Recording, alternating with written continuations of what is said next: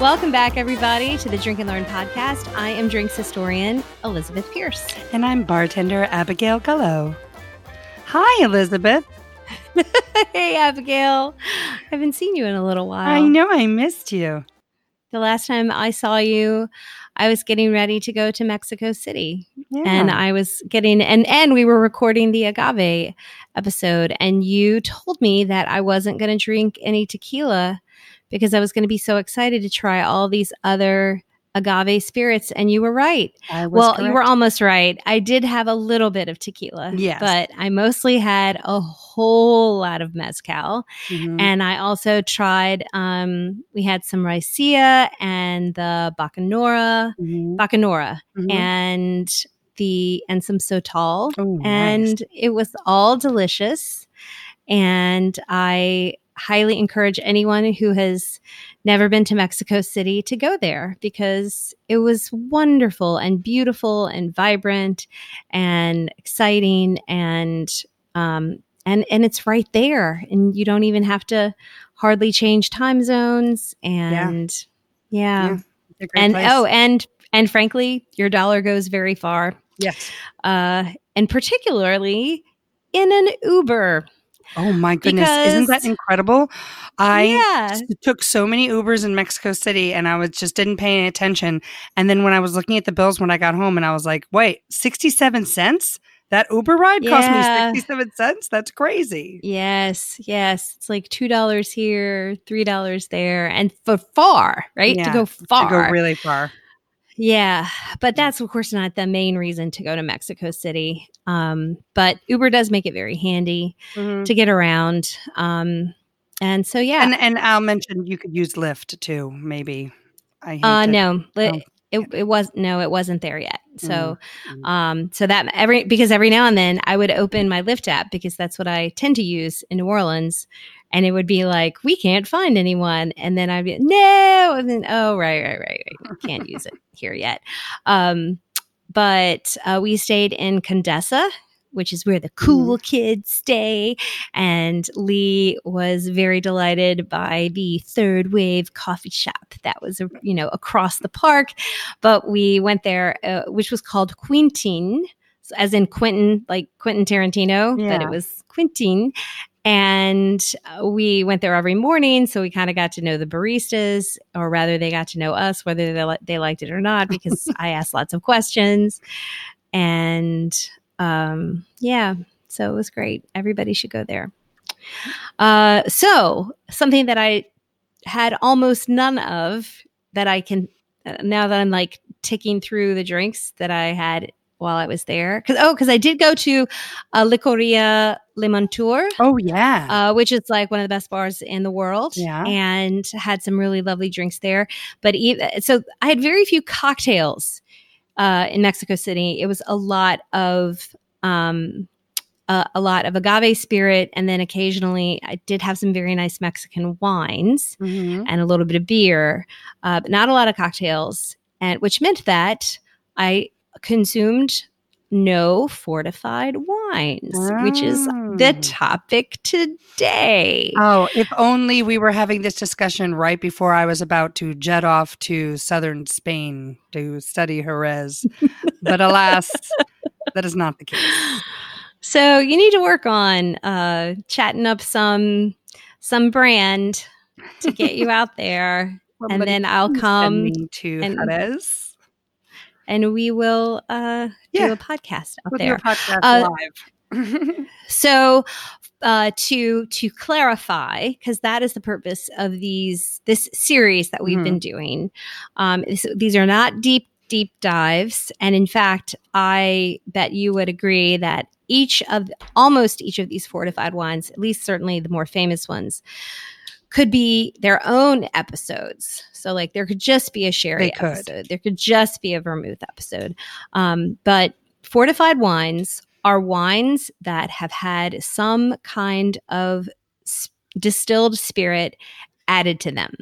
And they were added to because wine on a long sea voyage in the 17th or 18th century, maybe not even a sea voyage, just a long voyage across whatever terrain, they would not always arrive their best. And because wine is much lower proof than spirit, so winemakers started adding spirit to preserve the life of the wine, and that spirit was often eau de vie, which then becomes brandy, and it isn't always brandy, but it's often brandy. And so you can, number one, go back to the brandy episode if you haven't listened to that one already, and you can learn about eau de vie and brandy and all of those things. And there are several fortified wines that emerge. And you've probably heard these words before, but we'll take you through a couple of them. Mm-hmm. And I think that we should just start with our favorites. So Abigail, you go first because I know your favorite isn't mine. Oh, yes, that's true. Well, my favorite of the, classic just fortified wine categories is sherry. Sherry is specifically from the area in south of Spain, Jerez. The process is, nearly 3,000 years old. The idea that you are adding a fortified misto or brandy, eau de vie, to stop the fermentation process is what makes sherry sherry. It is oxidative, controlled oxidation. It is non-oxidative. It is everything all in one. It is white wine that is super, super dry, and it is red wine that is super, super sweet. The range of sherries is so huge. And yes, like Elizabeth said, we could have an entire separate episode on sherry. I will just... And we probably will. And we probably will. And we probably will. Yeah. And we probably will. So I will just mention that the one thing that when people think sherry, they think of something really sweet that their grandmother drank. But sherry was actually designed to go with food, and it goes with every kind of food. So that means a fino or a manzanilla is going to go with seafood and almonds and nuts and oysters. And Amontillado is going to go great with quail and chicken and duck. And Oloroso is going to go so good with beef. And then you have a Muscatel and Pedro Jimenez sherry that is good with blue cheese and walnuts and honey and panna cotta and desserts and stuff like that. So that is my favorite fortified wine. And one of the reasons why it's my favorite is that the process of fortifying it is so controlled and so distinctive, and so what makes that wine sherry. And like sherry is sherry wine because of the fortification process and how that process is done over time. The other thing that really makes sherry stand apart is the Solera method, in which that they store the sherry in these giant, what they call bodegas, but they're more like cathedrals filled with rickhouses, kind of like the rickhouses of Kentucky, filled with giant barrels, which they call butts, sherry butts, Butts. I'm not cursing. Yeah, no, it is a butt, just so you know, was an historic measurement. It was a particular barrel size called a butt. So if you're 10 years old or if you're 40, you can be like, oh, I got my sherry out of a butt.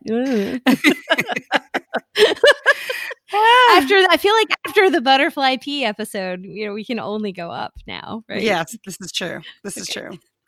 So I have yet to see a bodega, but I imagine there are things of beauty, and the aging process is also unique, and the controlled oxidation and replenishment of those sherry barrels in the Solera system is what makes sherry sherry. So that's a brief roundup of Sherry Jerez, my favorite fortified wine. And yours, Elizabeth, is... Oh, well, before I say that, though, the name sherry, so because you mentioned, let's go to Jerez, which is a place in Spain. It's a town in Spain. And the word sherry is kind of a bastardization of Jerez. but does sherry have to be made in Jerez? Does it have any DOC? Yes, it does. It has to be in Jerez, or is there an environs? The environs of San Luca de Barrameda, Jerez. They call it the Sherry Triangle. There's 3 cities kind of around a bay, and that is what makes sherry. And it has to be made to their, certain level of standards, their terroir, their what they believe, their standards are. So just like champagne has to be from Champagne, sherry has to be from that region in Spain.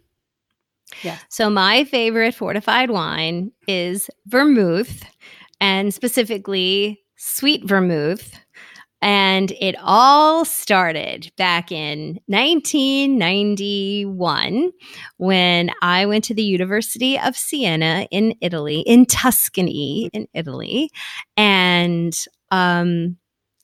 my whole life changed because I spent a year in Italy, and my classes were in Italian, but I was in school with other foreign students. So the teachers knew that Italian was not our native language, but we were all having to communicate in this. And it's a really great way to get to know people from all over the world because you're all struggling together to muddle through this language.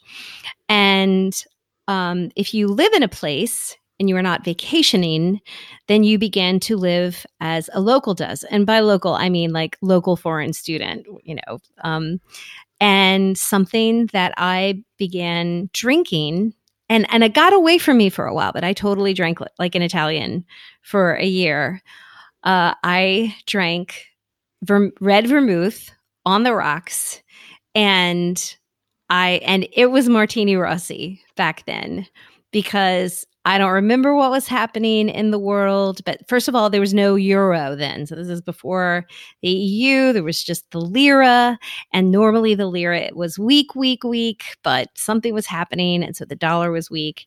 And so Martini Rossi was not very expensive. And so I have this very vivid memory of pouring it on the rocks, sometimes with a twist, lemon twist. And we would either take a bottle to the piazza, and it's a very famous piazza in Siena, or we would sit in my friend Sarah's apartment, stairwell. She had this little almost fire escape sort of patio, but not patio, whatever, fire escape outside her house. And we would just sit and drink vermouth.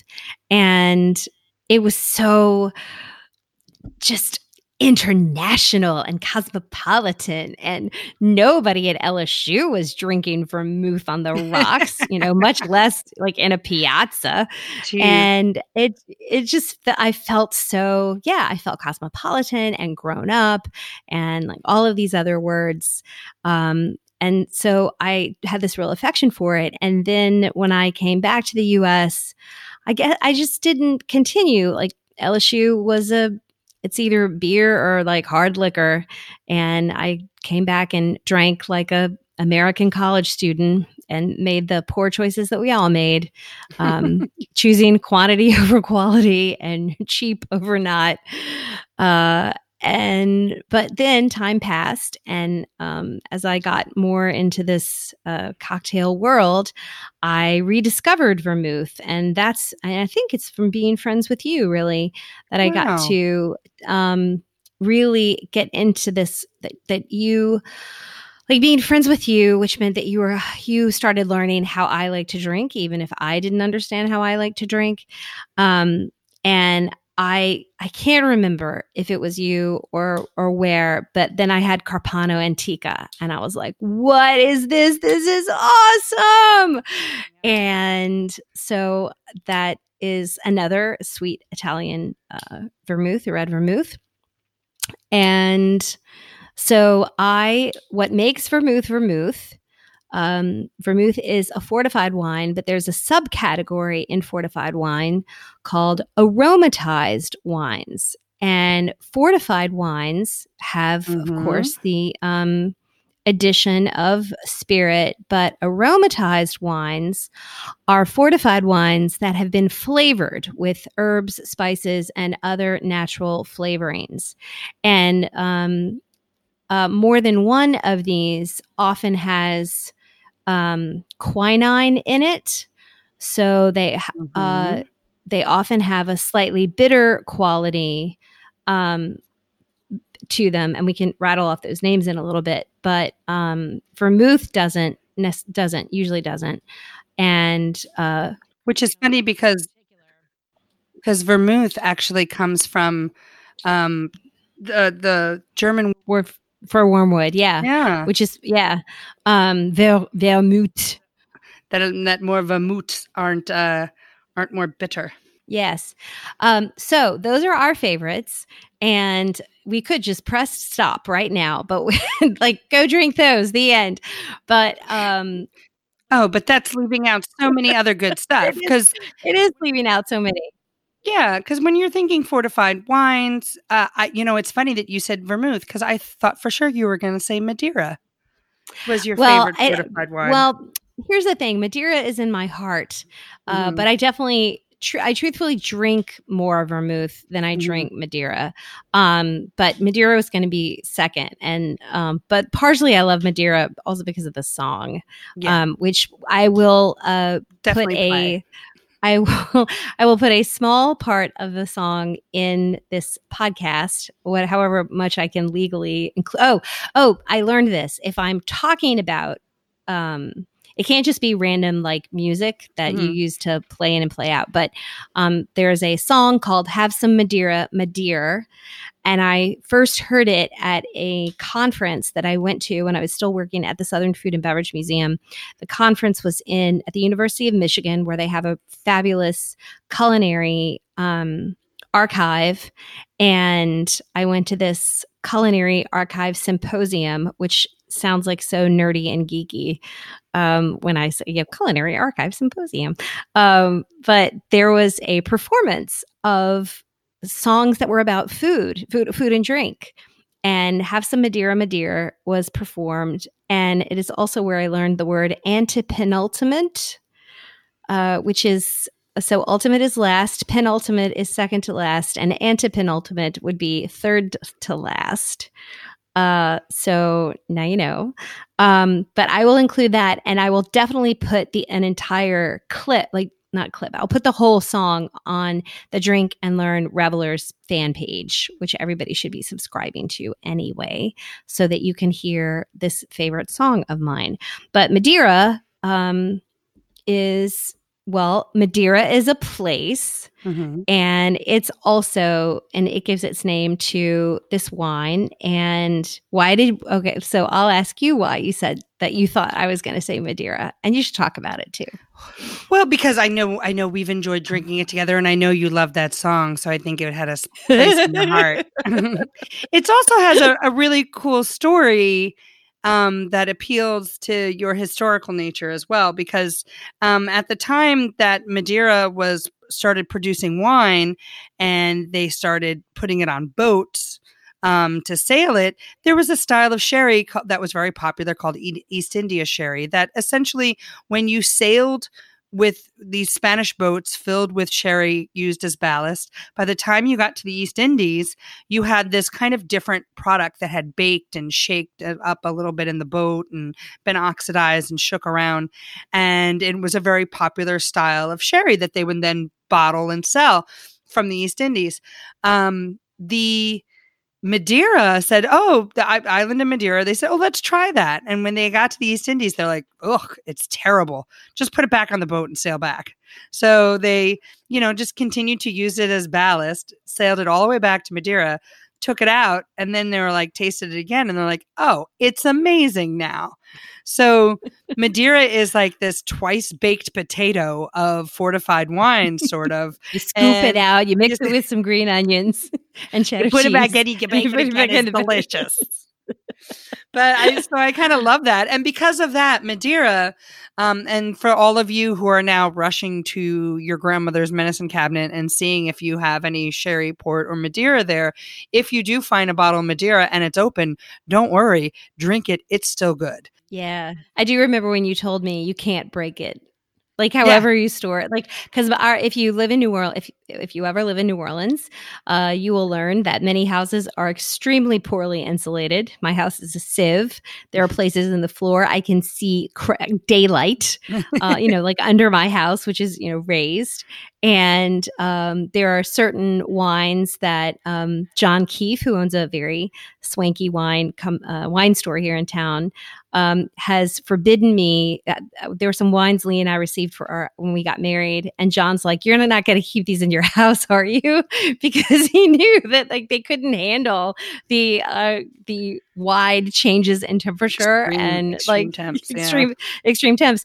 But I remember when you were like, "Oh, Madeira, like keep it wherever. You can't break it. Can't break Madeira." Yeah.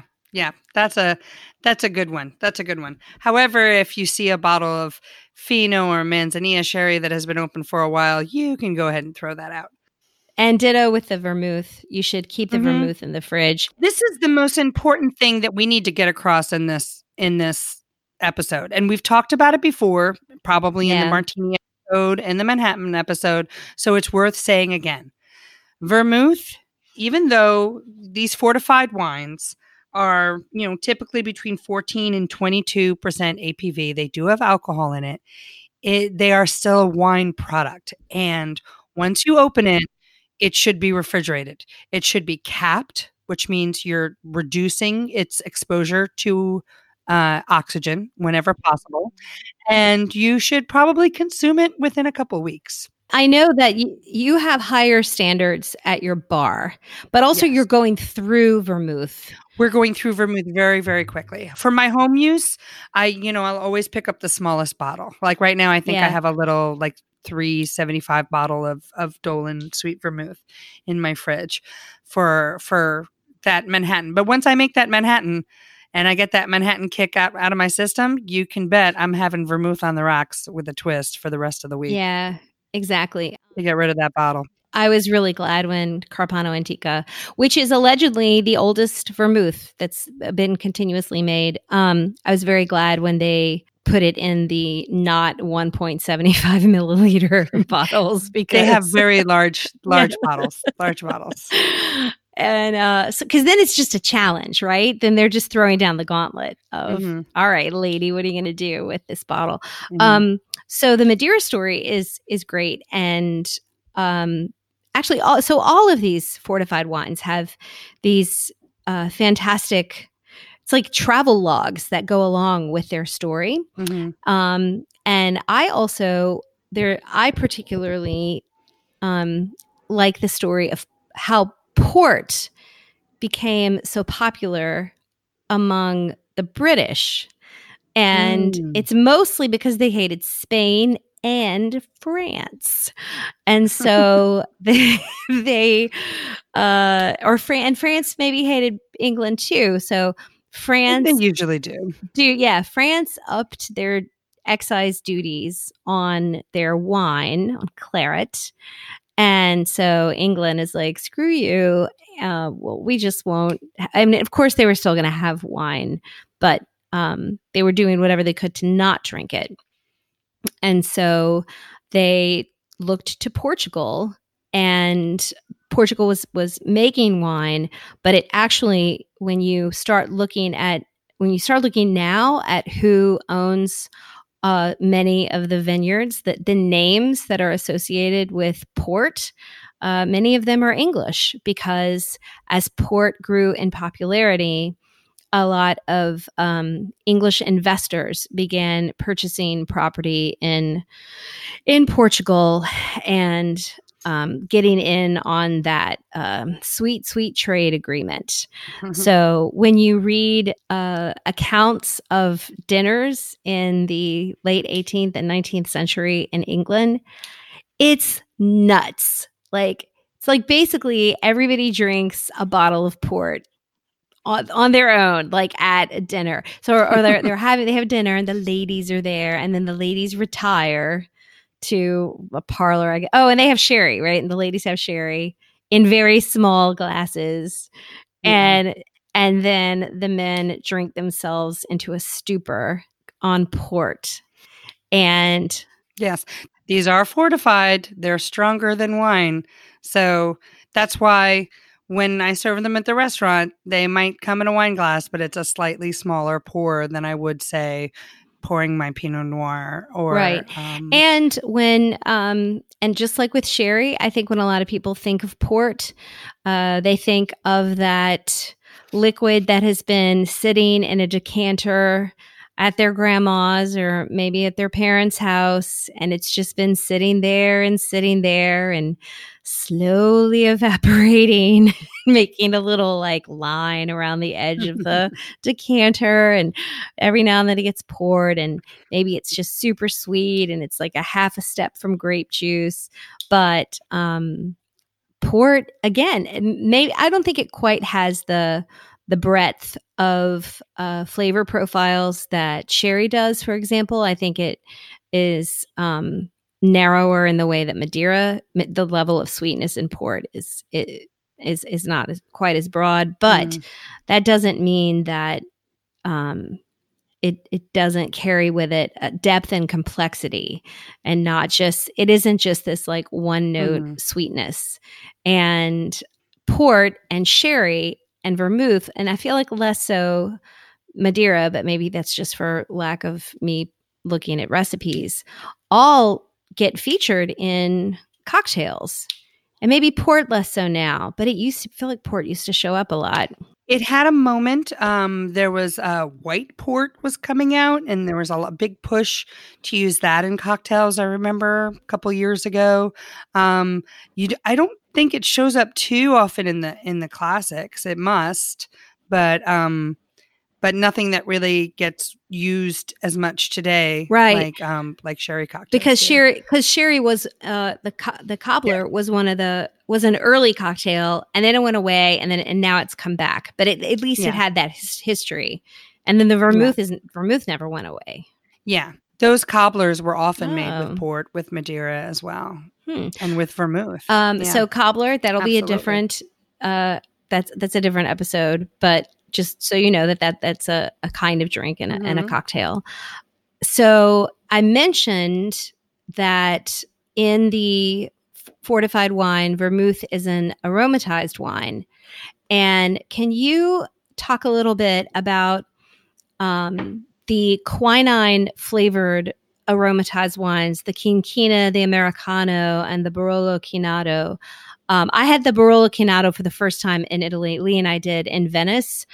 Oh man, that stuff is so delicious. It's really good. And the Cocchi Americano is an ingredient that you might see listed in a cocktail description.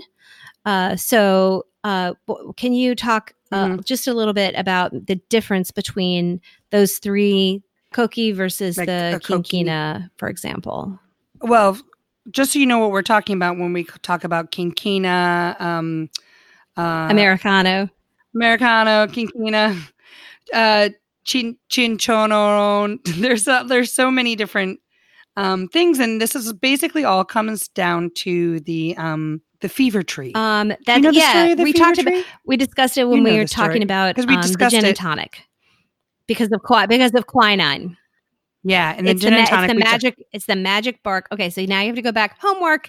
Go back to the gin and tonic because we talked about quinine, and the fever tree had the magical bark. That it was bark, right? While in Lima, Peru, in 1630, the wife of the fourth Count of Chinchon fell ill with a fever.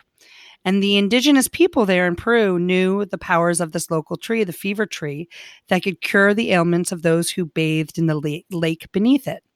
The Andes called it Quina, meaning bark of barks.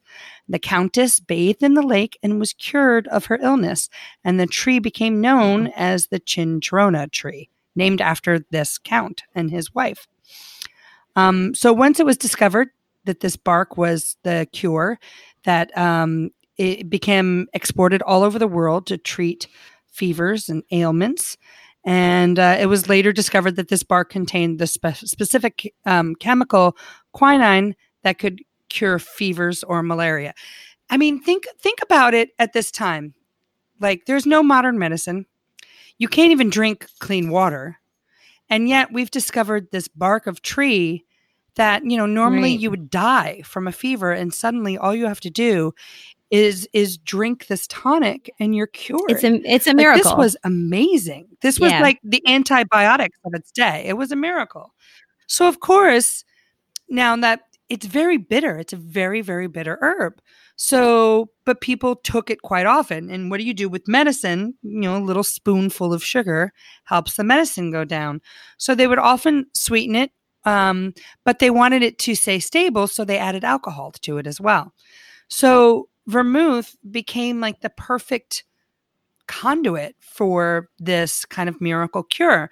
Just put a little bit in it, and then you're always, if you're going someplace where there's a good chance you might catch a fever, you are protected because you have been drinking this quina. So in 1846, the French government had a problem with a lot of their soldiers refusing to drink this medicine because it didn't taste good. So that early, Sir Joseph Dubonnet, a Paris wine merchant and chemist, developed a wine aperitif to mask the taste of quinine.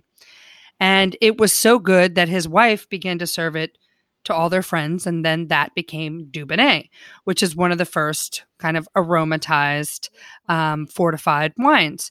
With quinine. With quinine, yeah, with quinine. And then you have Cocchi Americano. That is a brand in Italy that uses it. Lillet had its own Lillet Quina, they called it, because it had quinine in it. And in fact, if you look at the original recipe for the Vesper, the James Bond cocktail, it does call for that quina in it, that Lillet Quina. For those of you that are listening, and even if you see it written, Cocchi Americano does not refer to Americans. Amer is a reference to Amaro, which is bitter. And so that's what the Amer is referring to. It's not talking about Americas or Americans. Which I did not know until for a very I was Italian always like, I don't know why they're talking about. Because there is a song in Italy, Americano, Americano, ma serata Napoli. And it's about a guy who it's in the 50s and how he wants to be tu vuoi fare America. It means you want to be Americano. And he's a guy who drinks whiskey and likes baseball, and it's back when everyone was enamored of America in the 1950s and wanted to emulate all the cool kids were doing. And it's also the name of a kind of Italian coffee, which is when you add water to an espresso, and it's called an Americano. And so it is completely reasonable that there also is a cocktail called the Americano that is sweet vermouth and Campari. It's completely reasonable for me to have thought that Cocchi Americano had something to do with Americanos. Actually being Americani, but anyway. And guess what? It's not. I was wrong. It comes from the Amer, which is bitter. So Cocchi Americano is the Italian bitter. Option. But isn't there another Italian the Barolo Quinato? It is quite delicious. And all of this stuff that we're talking about, by the way, is pretty much only been available in the American market the last 10 years or so. There really wasn't a huge demand. You're right. It was mostly Gallo or Martini and Rossi vermouth. You had your dry, your sweet, and that was it. But starting with this, kind of new wave of cocktails and mixing that we had going on at the turn of the 21st century, all of a sudden we started having importers take notice of these ingredients that, were still being made and still being consumed in Europe, but hadn't been imported to the United States since before Prohibition. So something like, I remember when Cocchi Americano came on the market, it must have been like 2009, 2010, and it blew our minds because so different. And now we have beautiful vermouths from Spain and vermouth from Italy and vermouth from France and vermouth from Corsica. And we have Blanc vermouths and extra dry vermouths and sweet vermouths. And we have such a breadth of aromatized wines and red and rosé and Lillet and Dubonnet. All the A's. There's just so many delicious Canadian. All the A's. Sorry, that's my terrible joke. And hey, there's no Canadian vermouth. I've recently, being on the West Coast now, I've been handed a plethora of California vermouths. Like there are California winemakers now. They already got the wine, vermouth. Right? Like you already have the primary ingredient. Exactly. And they're delicious. And that's one of the things I always loved about Amaros, which I guess we'll talk about in the Amaro episode, but I'll mention it first here with vermouth, is that every vermouth you taste is a representation of the place that it came from. So it contains fruits and spices and herbs and teas that you would find in that area. So you really get even more a sense of terroir and taste of what that area is like and what they make. And I think that's so beautiful. All right. So when we're talking about terroir, we're not even just talking about countries, we're talking about regions. So you have this vermouth that I've been really digging recently that comes in Blanco, but it also is red, Rioja, Rojo, and that is from Basque. It's a Basque vermouth, and it's Atxa, A-T-X-A, and it is like this super herbaceous, very zingy, spicy vermouth. And when I taste that next to the Italian Carpano Antica, they're so different, even though they are both red vermouths. And if I then poured a French sweet vermouth next to that, it would be, very different. And even within France, within all those regions, they're all different. When I was tasting those, it made me think about when you were talking in the gin episode about how key it is that a lot of bartenders don't pay attention to, does this gin work in this cocktail? Because there's such breadth of gin flavors that can be the same for vermouths, and that just, making a Manhattan with any old vermouth, or rather changing the vermouths really changes the drink, and it could change it enough that you wouldn't like that drink. Absolutely. Absolutely. The martini and the Manhattan in a classic recipe, 1/3 of that drink is vermouth. So yeah, of course it's going to have a big difference. And if you like 50-50 drinks like I do, a 50-50 martini or a 50-50 Manhattan, that vermouth becomes even more important because that's half the drink for sure. Yeah. Yeah. So all of this is a very good segue into you got a drink for us? You have a recipe for us? Oh, yeah. Do I ever? So some of my favorite cocktails are fortified wine cocktails. The Adonis, I think have I made that before? No, the Adonis, the Bamboo. These are wonderful kind of martini variations that use sherry in place of the whiskey or gin. So it's a fully fortified wine drink because it uses both vermouth and sherry. And then there is it's like you got your chocolate and my peanut butter, and I got my peanut butter and my chocolate because so I should probably pick sherry and I pick vermouth. Yeah. People sometimes ask me, what is the sexiest drink anyone can order from you? Oh. And my answer is always an Adonis. I mean, is there a more sexy name? The Adonis. Men want to be it. Women want it. Or, men want it. We all want it. Yeah, right. We all want it. Yeah. The ideal beauty. So the Adonis is basically a Manhattan variation that instead of whiskey, you put in a nice sherry.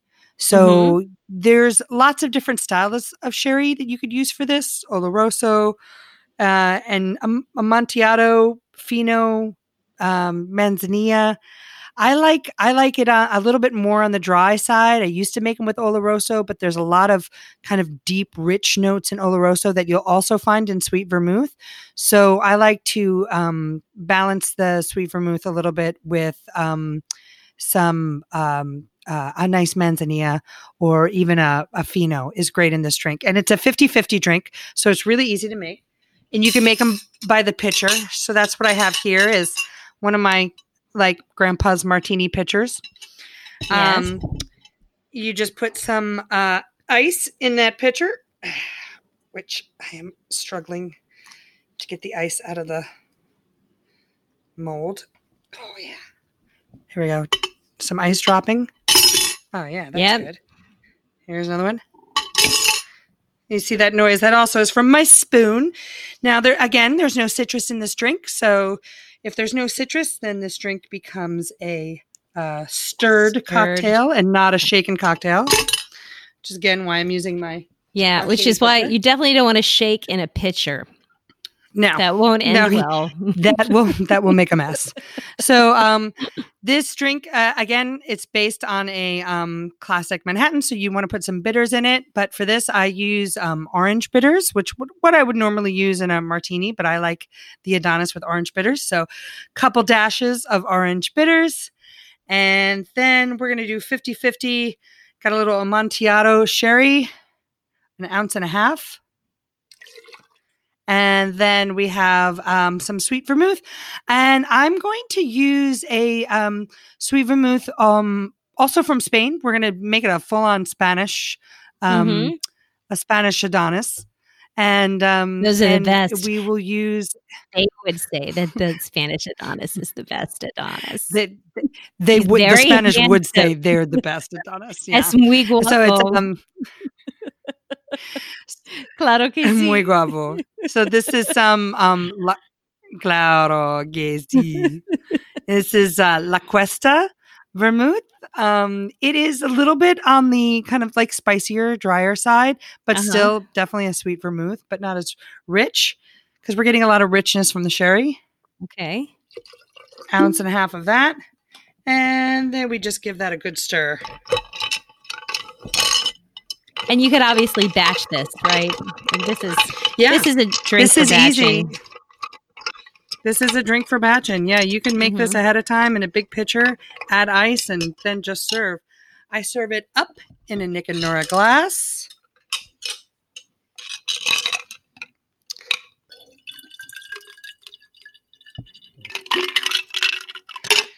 And a lemon twist. And you have your Adonis cocktail, the sexiest fortified wine cocktail out there. Adonis in a glass. That's handy. Yeah. Just keep them around for sipping. For sipping. Well, I may go make that. Actually, it's date night at Bud Rips, and I loaned I don't usually buy cocktail books because I don't make them at home, but I picked up a book called The Shim, and it was a whole cocktail book of low proof drinks. That's a great cocktail book. I met the author of that. She's amazing. Then maybe we can have her on the podcast because in January I drank low proof instead of no proof. I did not do dry January. I did damp January, and that required me asking the bartenders at my local to accommodate me. And they got real excited. And as a result, they've been pestering the owner to carry other vermouths because until then, they just let me bring my own. So I would walk in and put the vermouth on the bar and then they would, make something. But Dickie also recently ordered some sherry that he's been playing around with this book. Wow. And they can, yeah. So like total. Seriously, this bar, Bud Rips, is neighborhood dive bar. And the fact that this bartender is this is a testament to how much he loves you, which is lovely. This is a testament to how great the hospitality is in New Orleans, that the bartender would go above and beyond for his guests like that. But this is also a testament to the way the bar scene is changing, that we're discovering things like shims and different vermouths, and, and that we're understanding that it's a beautiful cocktail. Vermouth is made to be drunk. The 99% of the people who drink vermouth in Europe drink it just on the rocks, maybe with a twist. That's the way it was meant to be drunk. We're the crazy Americans who mix it with gin and mix it with all these other things. So this is wonderful, though. That's such a sweet story, Elizabeth. I love it. But I don't want to take all the credit because or say it's only just about me, because both Dickie and Savannah have fancy cocktail bar experience, and they left that world because they both prefer the pleasures of the neighborhood bar, which are their own pleasures. Yeah. But I also know that they both kind of miss making something a little more complicated than, a whiskey and soda. And so it's been nice for them to have this like challenge and to play around, but without all the stress of what working at a bar, frankly, like Ben Nevis or Ben Paris. Right? Ben Paris. Ben Nevis is a mountain in Scotland, and it's also the name of a fantastic whiskey bar in Glasgow. Ben Paris is the name of the bar where Abigail works in Seattle. Yes, it's not a mountain. Although there's, I think we should do a Ben Paris Ben Nevis night, and I'll do just Scotch cocktails. How about that? Yeah, you do that. Yeah. But anyway, so I think that it was it gave them an excuse. But the point is that there is now sherry in the fridge at Bud Rips, and maybe I will have Dickie pull that out and I'll have an Adonis. I mean, I already have one, and his name is Lee Domingue. Don't worry, sweetie. That's true. What better way to celebrate the fact that you're married to an Adonis than to invite another one in? So bizarre threesome. So on that note. So we do have this wonderful book, The Art of the Shim, Low Alcohol Cocktails to Keep You Level, by Dinah Sanders. She's wonderful, and this book is full of these recipes. If you yourself want to do a damp January or a moist November. Ew, I hate that word. And then other cocktails, of course, we've talked about the martini and the Manhattan and how we've talked about the main spirits in those, but the vermouth is very important to those. I hope you guys will experiment with that, and know that the Queen every day drinks a Dubonnet cocktail. Dubonnet cocktail is one of the few. As did her mother, right? Didn't her mother? As did her mother. Dubonnet? Yeah. Yep. Which is one of the few copyrighted cocktails that exist. The Queen Mom lived past 100. A Dubonnet keeps the doctor away. A Dubonnet a day keeps the doctor away, which is way better than apple. Dubonnet a day keeps the doctor away. It is way better. I'm sure that's exactly how she wrapped it. Yes, yeah. The Queen Mom is wrapping. Wait. So what I was going to say, as you're doing your damp or whatever, is that October rhymes with sober, but sober doesn't have to mean completely sober. It's like, how about mostly sober for October, and then mostly sober for October. Then you can have. I'm just doing low proof cocktails. You'll be sitting at the bar going, I'll have another. This is your fifth one. They're low proof. Hello. Low proof, yeah. It's like just drinking 5 glasses of wine, ma'am. That's still not. Anyway, so yeah. It's like I could eat this entire bag of fat-free gummy bears because they're fat-free. So I'm going to eat the whole bag. Or SnackWells. Remember those when they weren't supposed to be bad for you, but they're totally bad for you. They're so bad for you. Well, I will also post. I'll post the shim the art of the shim, a link on the page as well. And don't forget, everybody, that you should. Number 1, subscribe to the Drink and Learn podcast if you haven't already. And number 2, tell some people. Maybe not in a pushy way because you don't want to scare people on public transit or however it is that you're listening to us. But one of the best ways to hear about a podcast or to learn about a podcast is to hear about it from somebody that you trust or somebody who knows you. And so really appreciate it. We would really appreciate it if you would share with friends, family, colleagues, whoever.